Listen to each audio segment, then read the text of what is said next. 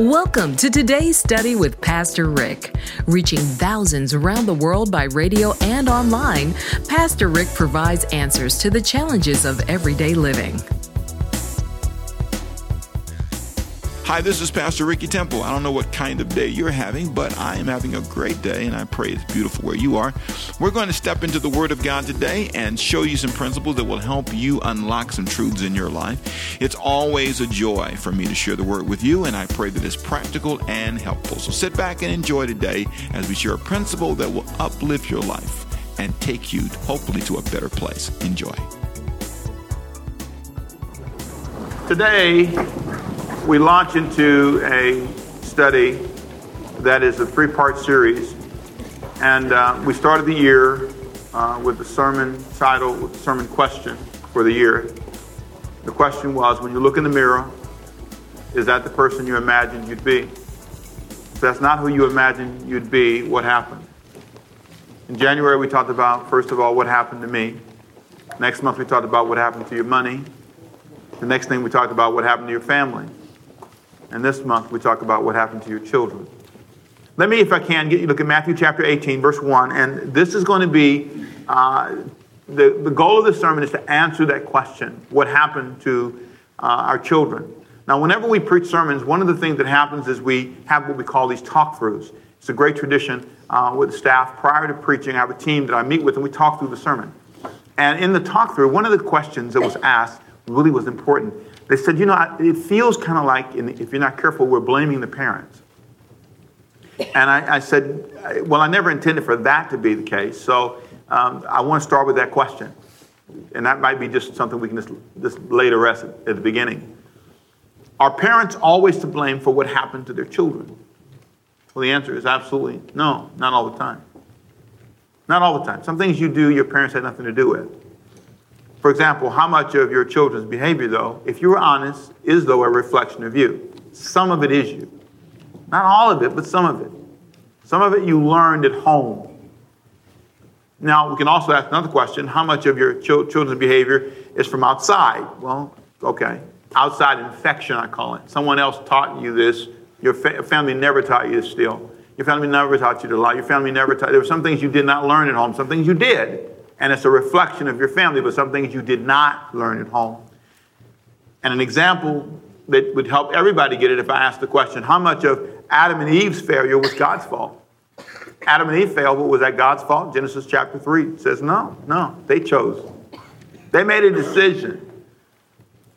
And I really believe if you take the sermon and you back up off of it, the great thing that will happen to you is you'll see your role, their role, and you'll also come away with a value for children.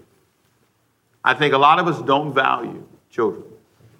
How much do we value children in our culture? Less than we should. And so I want to read a text, Matthew 18, and I'm going to do this a little bit differently. There are 3 points I want to make, but before I read them, I want you to read through with me verse 1 of Matthew chapter 18, all the way to verse 7. And so you'll see them listed in your notes under 1, 2, 3. So follow me along with me, just reading the verses, okay? Here it says, at that time the disciples came to Jesus saying, who then is the greatest in the kingdom of heaven? Then Jesus called a little child. Now I want you to pause for a second. This is the huge question. Jesus called a little child to him and set him in the midst of them. Verse 2 again. Then Jesus called a little child to him, set him in the midst of them, and said, surely I say to you, unless you are converted and become like as little children, you will by no means enter the kingdom of heaven. Therefore, whoever humbles himself as this little child is the greatest in the kingdom of heaven. Whoever receives one child like this is in my name, brother, receives me. Verse 6, whoever causes one of these little ones who believes in me to sin, it would be better for him if a millstone were hung around his neck and he were drowned in the depths of the sea. Woe to the world because of offenses, for offenses must come, but woe to that man by whom the offenses come. Now, there are 3 things I want to just simply say to you about this that will kind of put this in some context. And what the goal is to show you the value of children. The first thing you learn is that when you read this is children have great long-term value. They're your greatest long-term model. Jesus was talking to them and he says, if you want to know who the greatest is, and that was a big question for them, who's the big shot, who's the greatest? They used to argue about this, the disciples did, the Bible said. And so Jesus says, let me show you who the greatest is. And it caused every jaw to drop. He brought children in. See, children or women were highly respected in this culture. And so for Jesus to bring children into the room and say, they are your greatest long-term and short-term models. You want to see how to be successful. Long-term or short-term, look at the kids. Be like them in attitude. And if you're not careful as an adult, you can lose that. Religious people in particular, they can become very arrogant without knowing it. I know God. I hear God. And if you get to the place that you're no longer teachable, it's very sad, and that's exactly what happens. The third thing that I want you to notice is that many times children have been harmed by negative adults. Adults can have a very negative effect on children. And listen to how he words it in verse 6.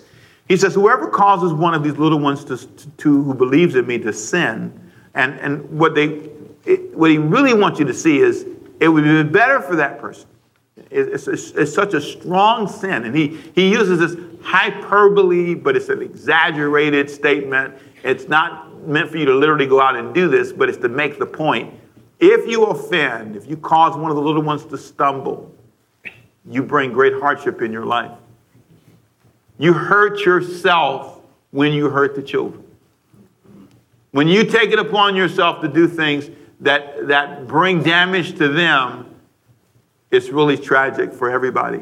And I gave you a list of things, 5 things in particular. For example, pornography and all sensual material were created by adults. Any little kid that's stuck on the internet, Googling, looking around, and not even understanding why his body is reacting that way to those images, especially for men, it's poison. Guys, it will hurt you. Oh my goodness, it will reshape your sexuality, your mind, the way you view women, the way you view love. Being faithful will be hard for you. You just dig a hole for yourself. And that's not my study. That's the study of something called neuroplasticity. Neuroplasticity says that your brain can be shaped, and the things you do shape your brain. And the more you do them, the more your brain changes. The way you view, if you watch pornography, this is what your brain becomes, like this. It changes. You can't see it the same way. And you have a hard time figuring out why. It's because your brain once thought like this, but now it thinks like this. And it's all because of the way you choose the choices you've made. And I think it's really sad. It's really sad. I wish you could take that and throw it away. No, it's okay. Let it stay. There's a point in your life when you say to yourself, listen, there's something powerful about realizing how I can create a world that can affect and offend everybody. Children did not create pornography. They did not. Adults did. Secondly, all music, good and bad, is created by adults. The good words, the bad words, all that was created by us. Thirdly, drugs are manufactured and controlled by adults. Every kid that's on drugs is because of an adult. Adults organize the systems. Adults smuggle it in. Adults make the money. Adults. And all of them probably have kids. Isn't that amazing? It's really amazing. Families are run by adults who establish family cultures. Cultures that sometimes damage people, but it's run by adults. Now, you got to be careful that you don't become the kind of adult who says, it's not my issue. I don't know why these kids are like this. Really? What happened to our families? Well, sometimes it's because we taught them. Curse words were created and taught by adults. Curse words, don't turn yet. Curse words were taught and trained by adults. Adults did it. Adults said it. Adults. So, Pastor, are you saying adults are to blame for everything? No. I'm just trying to start a conversation. I'm just trying to bring a balance to the thought process. I want you to take a step back for a moment and say, what part of this have I created? What part of this did I create? You send your kids to school, they have a hard time learning, so that's all the teacher's fault, right? Really? You're totally free from that? Everything is because of them? They drop out of school, it's their fault? Well, you're trying to say it's my fault? I know it's painful. See, I'm not saying it's all your fault. It could have been outside infection, it could have been, but here's the point. Think about what I'm saying. Think about for just a moment the role you play, and then understand that adults can go through challenges too. Let me show you this. Adults are a question, and that's the next question I want to ask you. What happened to our adults? So it's not just children that have been damaged, it's adults that have been damaged. And adults can manifest some interesting attitudes. Mark chapter 10, verse 13, there's something that Jesus said that was profound. Let me share what Jesus said can happen in a family. This is important. Mark chapter 10, verse 13. And Jesus really targets, and I think, the adults, and he shows what happened to adults. Here's how he said it. People were bringing little children to Jesus, Mark chapter 10, verse 13, to have him touch them. But the disciples rebuked them. Look at Jesus' response. Jesus saw this and he was indignant, angry. I cannot believe you guys have this attitude towards the future leaders. I cannot believe you have this attitude towards children. Notice the parents were frustrated, which makes the point. Adults can become frustrated with children. And this culture, believe me, they were considered very low on the scale of value. In some ways, they were valued highly, but in many ways, they were not. In many ways, it was a proud moment to have a son, a grandson, but in other ways, they were not valued. Not the way Jesus thought they should be. Are you a frustrated person? Do you discipline because of anger? Are you the one who yells and says, be quiet? Are you, here's your statement, I'm too old for this. That's you? Too old. Too old. Too old for noise. Too old for children. Well, I'm sure God could say that about you if he chose to. Too old to keep preaching to you. Too old to keep reminding you. Been too many years I've given you. How many Bible stories? How many messages have you heard? How many songs have I sung to you about being faithful? It's amazing what we say, and we never step back and understand the power of living a frustrated life and creating, catch this now, with children, a vibe that says, you really bother me. It's just a tone. Get in here, out of here. I'm tired of you. Just sitting in itself.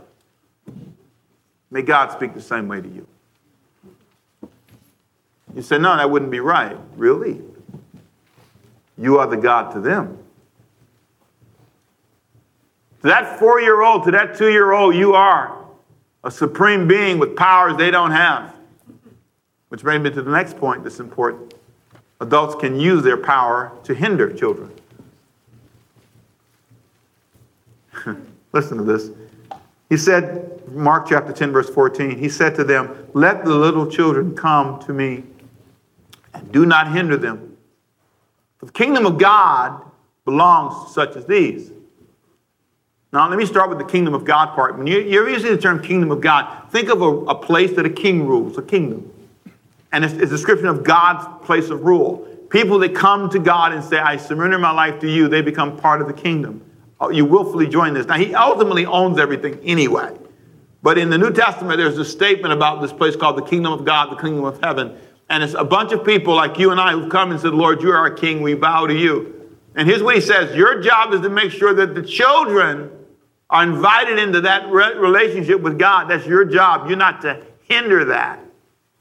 But if you're around mean Christians, mean church people who give off a vibe that you just irritate you, and their response is always out of frustration. You know, I've seen parents in public and the kids crying, you know, and just falling out, and then I've seen parents pop them and whop them around, and you just say, I'm going to show out. You show out on me, I'm going to show out on you, you know.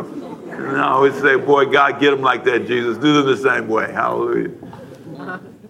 But I've seen other parents say, hey, talk to me. What's the problem? What's the problem? Well, I was trying to ride a horsey. You promised me 3 times. You said, I'm going to ride the horsey. I saved my money and everything, and now you tell me I ain't going to ride the horse again.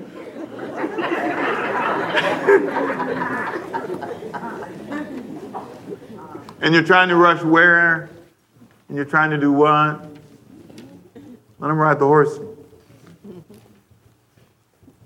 They're trying their own way. There's awkward. It's not right. It's not a perfect way, right? It's not a perfect way. It's embarrassing, right? But stop with the embarrassment for a moment. Just pause. You embarrass God. Come on. Work with me, people. Pause for a minute, look past the embarrassment, talk to them. What is it? What is it? What is it? What is it? I often tell the story of a young person in our church who had their child. They taught them sign language at 1. It was really amazing. You can do that. 6 months. I mean, it's amazing. It's amazing what they do. I didn't know they could learn this. But they taught this kid sign language, and so the kid rarely cried, but would always be signing all the time. And when the kid wanted certain things, they would sign for milk or sign for water or sign for more. This was more. I remember that one. And it was all kinds of signs. One sign for mama, one sign for daddy. Mama picked them up. They say, mama. They give the sign, I don't want you. I want that one. And they learned that it worked, so they did it over and over again. Then they would create signs like, iPad, the thing that goes like this, or the thing that goes like this. Well, we kept this child at our house, and it was so profound. She's a big girl now, but we showed her. We had this big mouse in my bedroom. My wife, and he has his own chair. It's really cool, you see. But my wife likes Mickey Mouse, so no wonder Ricky works there, right? Mm-hmm. Pray for us. But anyway, so we showed her the mouse, and I've told this before, but she later on she did like this, and I didn't know what this was about, and she looked frustrated, like. She just she was just mad, I said, well, I feel like a dummy. I said, baby, I don't know what you're saying. And she was, I asked her parents when they came, they said, well, do you have a Mickey Mouse? I said, yeah, I got one. And she looked at me like, see, I told you, dummy. I told you. A mouse. Here's what I learned from that experience. The child wasn't being bad. They were trying to communicate. And if all they know is crying, they do what works. You've not created another bridge for them. I was so stunned by that, it changed my view of children and what I define as bad. It defined my approach. My first approach should not be to get you, to yank you. What am I teaching you to do? Yank people who irritate you. Yell at them. You're against all corporal punishment. My kids would say, if he said that, that wouldn't be the truth. But I have learned. I've learned that all my methods weren't necessary. I've learned there were other ways to them all. I've learned that sometimes it was my adult frustration that had nothing to do with them. It was me worrying about looking like I was weak. And so I have to be careful that I don't forget that I can learn too, which brings me to the third point. Adults can become frustrated. Adults can use their power improperly, and adults can also forget to be humble. That's why Jesus said in Mark 10:15, again, I tell you the truth, anyone who will not receive the kingdom of God like a little child will never enter in. He took the children in his arms, put his hands on them, and blessed them. And he took them up in his arms, laid his hands on them. And he did what? Blessed them. He blessed them. He blessed them.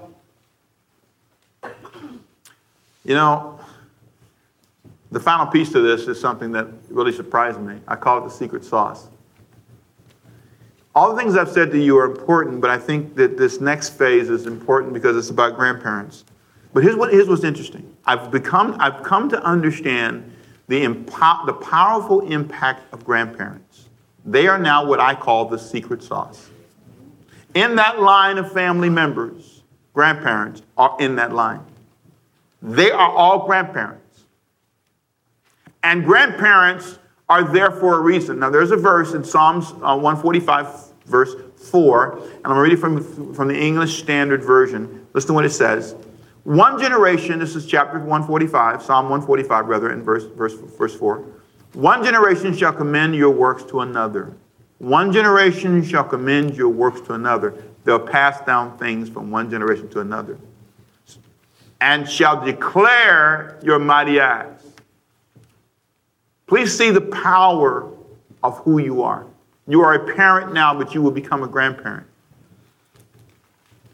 That to me is a profound gift. And if it's missing in a family, it's missing a secret sauce. Deuteronomy 4:9 is a verse I've known since I was 19. We studied this when I was in Bible college, and one of the great joys of my undergraduate work was it was in theology. And so, in Bible college, you study things that have to do with the Bible. The Bible is your main source of study. And so you go through all these wonderful research projects that teach you how to manage this book. And one of the classes was a class, it was called the Pentateuch. And another one, there were several Old Testament kind of classes. But in this class, I had to read Deuteronomy. And I ran across in 19, verse 4 and 9. And it has been for me a profound verse. This whole 4th chapter of Deuteronomy is profound. But here's what he says. Only take care and keep your soul diligently. Be diligent, lest you forget. If you're not diligent, if you don't try hard, you'll forget the things that your eyes have seen, and lest they depart from your heart. All the days of your life, you'll forget everything you've learned if you're not careful. He says, make them known when you keep them now. Make them known to who? Your children's children. Your children and your children's children. Your children and your grand and your great-grands. Your job as a parent is to make it known. You pass. You are the sauce. You are a secret sauce that passes down information. You teach. New Testament says in Titus chapter 2, verse 1. Now, I've read this for years. I never saw it like this. This is so profound. Titus chapter 2, verse 1. But as for you, teach what accords with sound doctrine. The word doctrine means teaching. Make sure you teach sound information. You don't get information from people that don't know. Make sure what you believe is sound. It's tested. It works. Here's what he said. Older men are to be sober-minded, dignified. What does it be next? Self-controlled. What else? Sound in faith, in love, and in what? Steadfastness. Now, older women, likewise, are to be what first? Reverent in behavior. Now, pause for a second. Not slanderers. They're not so full of what happened to them in their life that when they talk down everything, every man, every city, every church, every preacher, everybody. They're not slanderers. Are slaves to much wine.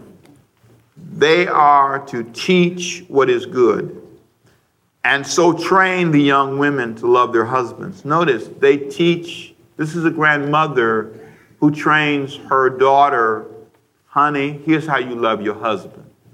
Get your hand off your hip, get your neck straight. Let's stop right now, okay? Those are not words you say if you want to stay married. That's not the approach you take. You don't use your sexuality as a weapon. You don't use that. This is the job of the woman, to have a place to go. A lot of younger women, boy, you're missing this. It's like this example. There's gaps. There's nobody to fall on. There's nobody to say, our intimate life is a mess. Our finances are a mess. I'm a mess.